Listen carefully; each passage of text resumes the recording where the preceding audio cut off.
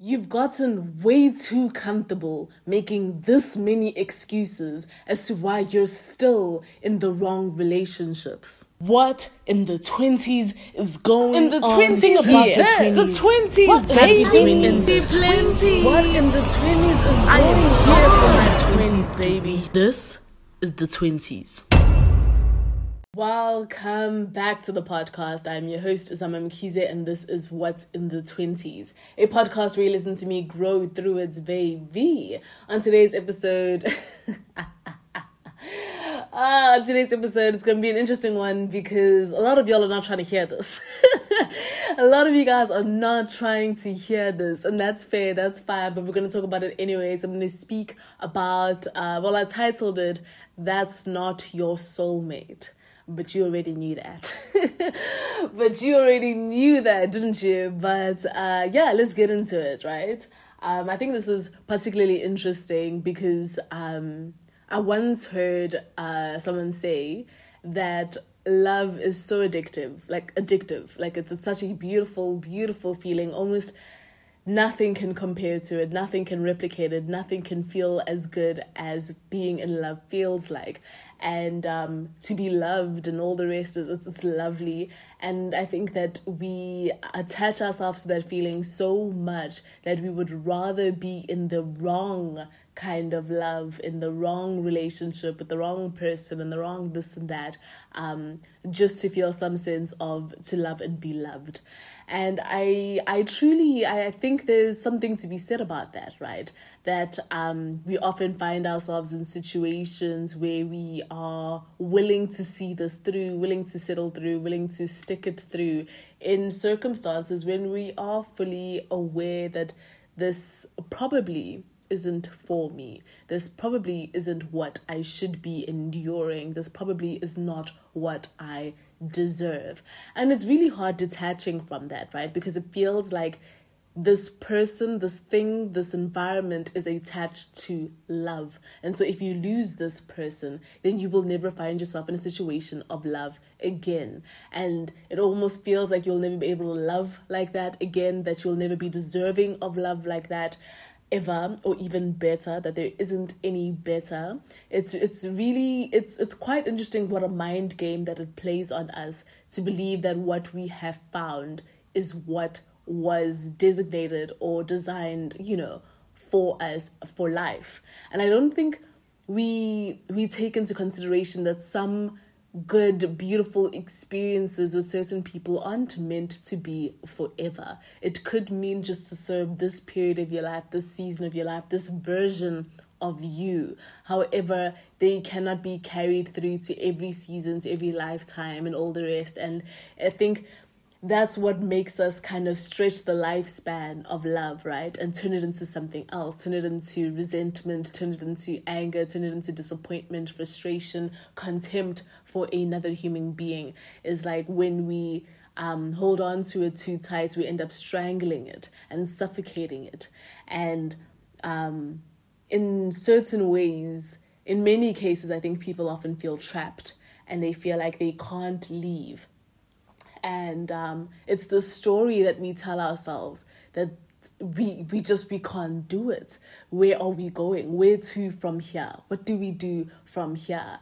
And there's a fear that kind of sits in there, right? Is like, I will never be able to love anyone more than this person, or no one will ever love me as much as this person, or I'll never be able to experience love, I'll never be deserving of love. And it carries on for so much that like we really become able and just master manipulators in terms of designing a reality that makes us suited for what it is that we're settling for. And sometimes you just gotta ask yourself that question: would your soulmate treat you like this? Would the love of your life treat you the way that this person is treating you? Would they avoid you the way that this person chooses to avoid you? Would they be as emotionally unavailable and detached from you the way that this person is choosing to make those decisions? Would this person be rude and disrespect you as often as this person does? Would this person look down on you and not appreciate you and value you? You know, there's obviously room for imperfections in a person, right? No one is perfect. There are ways that we can work around certain things. There are ways that we can give room for someone to improve, to do better, to change, to grow. But there's also deal breakers. There's also non-negotiables. There's also such thing as a character flaw. You know, somebody where this is just who they've accepted themselves to be and who they wake up every day choosing to be, and who you choose to connect yourself to and attach yourself to, right? And sometimes you really have to look at the drawing board and stop negotiating with yourself about what you can see is not changed behavior and is not going to be changed behavior. And you negotiate with yourself like, okay, well, maybe I can take it. Maybe I can do this. And what you're doing is, there's this book that I was reading. I finished it, I think, it was last week or the week before. It's called It Ends With Us, right? And it's so interesting. I'm not going to spoil it for anybody who still wants to read it. But there's this moment where the mother says to her daughter what you are doing is trying to negotiate with yourself where your limits are, right? How much you can take. Because today it'll be like, so much has happened, you're so frustrated, you're so upset, you're hurt, you're heartbroken and all the rest. And the next day, you still get hurt, but it's not as bad as it was the last time, right? And so you're like, okay, so maybe it is bearable. Maybe I can survive it. And that's the tricky thing with resilience, is that it opens, or it levels up, I don't know how to describe it, but your threshold to withstand pain, to withstand suffering, to withstand something that is terrible becomes wider, becomes longer. You're able to take in more because you've survived worse, because you've gone through worse, neglect, abandonment, abuse, all the rest. And so you tell yourself, you can handle this. You can take this. It's enough for you. What you're doing is seeing how far your limits can push and then stretching it and going even further and even further until you get to a place where you do not recognize yourself, until you get to a place where you don't even know who it is that you're negotiating with, that being yourself, because you've kind of just let it be. You've let it be your standard, your reality, and you accept this to be what it is that you want. When you know, when you're aware that this isn't good enough for you, that there is better available to you, but then because you've stuck it through for so long, mentally, what you understand is for you changes, right? And then you start adapting to the standard of the thing of what you're tolerating.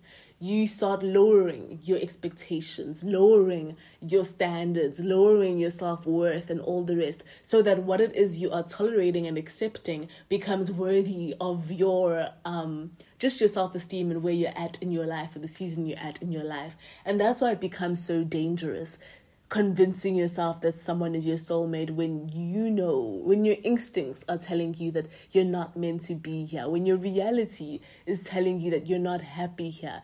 In fact, you are fostering and cultivating so much unhappiness that, as I mentioned earlier, it turns into stuff like resentment. You end up resenting the person because of all you've had to put up with, because of all the things you've had to accept, all the nonsense you told yourself you can deal with. And then they have the audacity to move on. They have the audacity to continue what they're doing. They have the audacity to be the person that they are. You end up being so angry. You don't even know what it is you're angry at anymore. You end up becoming so spiteful, so bitter. You're harboring so much disappointment and frustration because of your hope that things would have changed. Things would have felt different, felt better. At some point, things would have been something else for you, right? And it's so sad. It's honestly so sad that we tie, I guess, a rope around our necks for ourselves, in terms of the people that we attach ourselves to, when there was so many things that were warning us beforehand, right? That this isn't where you're meant to be. And you find yourself fighting so many battles that you didn't need to fight. And you think you're doing something special. You think that all these challenges and all these things that you're suffering through is a badge of honor, is some sort of affirmation that the harder things that we go through, the more difficulty that we experience in a relationship, means that the stronger we are and the better bonded that we are and better suited for each other that we are, right? And that's what I'm saying. The issue with resilience is that it masquerades as this thing that until your relationship has been tested to that extent, then it's not a real relationship, and you think that every other relationship that doesn't experience that level of difficulty, of scrutiny, of demise, of suffering, of pain, of heartache isn't good enough, doesn't match that level. And it's that attachment also to that toxic energy, that thrill of you've survived it, that thrill of, oh my gosh, you made it to the other side of something. So you look for it. You look for challenges in other relationships with people. You seek for the chaos. You seek for the arguments, for the destruction, because it's all you're used to. It's all you've kind of been accustomed to. And it becomes your safe space. It becomes your natural habitat, your environment that you thrive off of. Do you understand how this becomes and leans into patterns? Because even when you're with the wrong person, you'll see it in also the way that it responds to the other systems in your life. You might find yourself retreating more, isolating more, cutting back on social settings, who it is that you consider your friends. It becomes a lot more limited. You see your friends and family less. A lot of things start to change, right? And it's because you're trying to protect this illusion you have created, this idea, this fantasy of this person, this relationship that you're existing in. Because if you leave yourself that exposed to that many people, that many spaces, you leave your relationship vulnerable, because a lot of people will be able to see through it and tell you this isn't right. A lot of people will be able to see through you and say you don't look happy, you don't look good. And so you try to protect this person, you protect this relationship by hiding it from people, by hiding it from the world, by hiding it from those who very well can see right through you and know you well enough to be able to tell you that you're in the wrong space. And it feels like you're doing something noble, right? And the person might even appreciate you more for that. And it's like, you feel like you're doing something great by honoring and committing to a situation that is actually stealing joy from you. And more than that, stealing life from you. And the thing is, the reason why I say we become so good at creating excuses for somebody is because we see them not for who they show us to be, but for who we want them to be, for the potential of who they could be, the glimpses of themselves that they present to us, those moments of vulnerability that they share with us, that intimacy. We see them for those moments and we kind of idealize it and glorify it so much that we paint the entire situation, relationship, and person with that image. But the truth is, the bad far outweighs the good. But we take that 10%, that 9%, that 2% of the good, and we decide that is our entire relationship with this person. And by the way, this isn't just in a romantic sense. This could be platonically, in work relationships, with, in all types of relationships, right? We really have, some people really struggle with this abandonment issue, this fear of being alone, this fear of nobody wanting them, this fear of being left and neglected. And so it feels a lot more easier to hold on to people and situations, even though we're not meant to be there, because at least there's somebody there, and that's the thing. Your boundaries become so faded, so non-existent, that it's almost like it doesn't matter who is occupying this home that is you, as long as there is somebody there, as long as there's somebody taking up that space, taking up room, right? And this thing of calling people soulmates that that aren't, of telling yourself and convincing yourself you're in love when in fact you're just attached. It's so dangerous because the lines begin to blur. You almost cannot see the thin line you're walking on between living for them and serving the relationship, right? Because that's what people always say all the time, is that when you're in a relationship with someone, it stops becoming about you.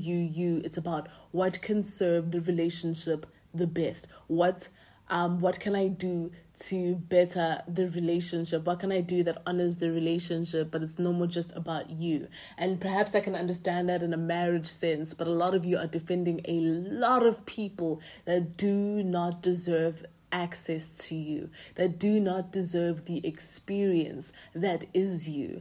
But because you've given them a title, a label like soulmate, partner, my person, my this, you've done that, with certain friendships that are actually harming you, certain friendships that are holding you back, certain friendships that are deceiving,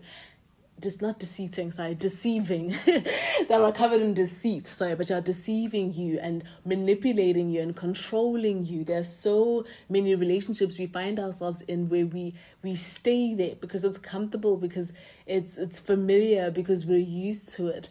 But the issue is that person doesn't need to be there. That person doesn't need to stick around. And I know that it's tough dissociating, right? It's tough looking at it from the outside in. It's tough objectively addressing your relationship and saying, you are not my person, because of all the experiences you've had, because of the history. Sometimes there's just way too much history. You know this person way too well, and it feels like they know you so well. It feels like they fully have you mapped out. The truth is, with someone who loves and respects you, treats you that way, with someone who truly admires you, truly just adores you, put you through that, especially if we understand love to not be self-serving, but love to be an offering to somebody else. How can I serve this person? How can I show up for this person? And I think we need to also, if we have to look at it personally, address that line for ourselves when it is actually us moving our boundaries, our goalposts, and making ourselves a sacrifice under the guise of love, making ourselves a sacrifice because we think we are honoring this person, honoring this relationship, but we just offering ourselves up to be compromised. And it's definitely brutal, spending a lot of time, a lot of years, coming out on the other side, realizing that you didn't need to endure that for that long. Of course, I'm not encouraging this idea of not willing to work on something with someone or build something with someone. That's not what I'm talking about. I'm talking about genuine deal breakers, where you are caught up in situations where you're devaluing yourself as a person. Your self-respect kind of just gets thrown out the window because of your attachment to this person, this thing, this situation, this environment.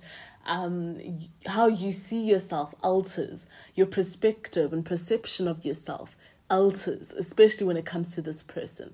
It's almost like you can't see yourself. You're looking in the mirror and you don't know what is being reflected back to you. And you get so consumed in the world of this person that you are not an individual anymore to hold on to, with dreams, aspirations, ambitions, that what you initially wanted for yourself almost becomes a fantasy, almost becomes this dream, unattainable dream.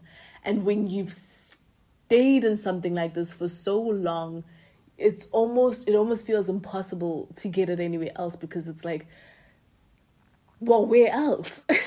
Like I said, where do you go from here? Those are the questions that come and flood your mind, right? And that's the problem with building your home in other people. As the book Welcome Home says, is that when you build your home in other people, you give them the power to make you homeless.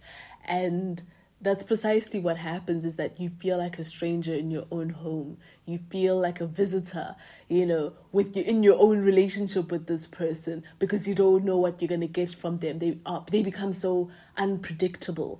You don't know what it is to expect. You don't know what today is going to look like. You don't know, like, there's this instability. It's so unstable that it's so tricky. It's so tricky. But then you're so good, let me tell you, you're so good at painting a great picture for people, for yourself even. You're so good at decorating this home that it feels like a lovely home to come to, for others to visit and tell you that what a beautiful situation you got going on here. But you know the truth. You know what's going on here. You know what it feels like to be besides this person and to experience the worst of this person. And it's really in your best interest to sit with yourself and have those conversations with yourself about, is it important for me to endure and be resilient in a relationship that isn't for me to begin with? Is it that important for me to stick it out and see how far we can go with someone who I'm not even connecting to anymore? Someone I'm not even feeling my best self around anymore. In fact, I'm always drained around this person. I feel suffocated. I feel like a shell of a human being. Is it that important to see how strong I am? You see that label of being strong? It's like, just test how far you can go. Just to say that I have a successful relationship. Listen, having a long-lasting relationship isn't testament to a successful one, isn't testament to a healthy one, isn't testament to being in the right relationship. It just means, for some cases, that you were willing to stick it out that long. You were willing to tolerate more than the next person was. It could just mean that you were willing to accept more than someone with different values, different principles, different standards was willing to accept, and you're not in competition with anybody. You have to also realize that no one is competing with you, because no one wants your relationship. If your relationship is that bad, trust me, honey, nobody is gunning out for it. No one is striving and looking and wishing and dreaming that they could be a part of it. In fact, they're thanking you for being in it, because they don't have to deal with it, because they don't have to endure that. They don't have to be with that version of that person that you are choosing to accept into your life. And so don't be consumed thinking, what are other people going to think? What are other people going to, blah, blah, blah. If I leave this person, then I don't know if I can watch them being with somebody else, of this and that. Let me tell you something. If it's not for you, get out of it. Don't worry. Make yourself available so that what is for you can find you. Create space in your life so that what is meant to be for you can have space in your home, in this can occupy space in this home that you're building together, not in a situation where you don't even know where you fit in, and that's what I'm trying to say when I'm like, that's not your soulmate, and you already know that, is that there's nothing new that I'm telling you. You know this, but you've done a good job at building a guard and becoming so defensive and building these high walls around you that nothing that anyone can say can penetrate through that, because that's your partner, that's your person, that's your everything, you're this and that. You say all these things and you attach yourself to the words you say. That's crazy. To the labels that you put towards someone who doesn't even measure up or level up to the standard of what you ideally would like your partner, your person, your spouse, your this, your that, etc., your friend, your best friend, your this and that to be. If someone isn't filling their role, it's okay to reassess if they should be sitting in that role, should be occupying that role. It's okay for you to sit back with yourself and be like, do I want this? Do I deserve this? And is the other person working hard on the other end to making this unified goal work? Are you both working together to making this dream come alive? Or is it just you kind of extending yourself and exhausting yourself. It is exasperating keeping a relationship alive on your own. It is exhausting fighting for someone who isn't fighting to be kept, and you're chasing and you're running out of air. And that's what I'm saying. You need to sit with yourself and be like, why am I doing this? Why? Why am I staying here? Why am I in this space? Why? Because the truth is, and I think that's the scary part of realizing, is that you actually don't need to. And I think that's what makes the feeling so scary, and why we don't want to think that, because now it feels like relationships can be that fragile and that they can crumble that easily. But one where you're not meant to be, and let me tell you, there is nothing you could possibly do.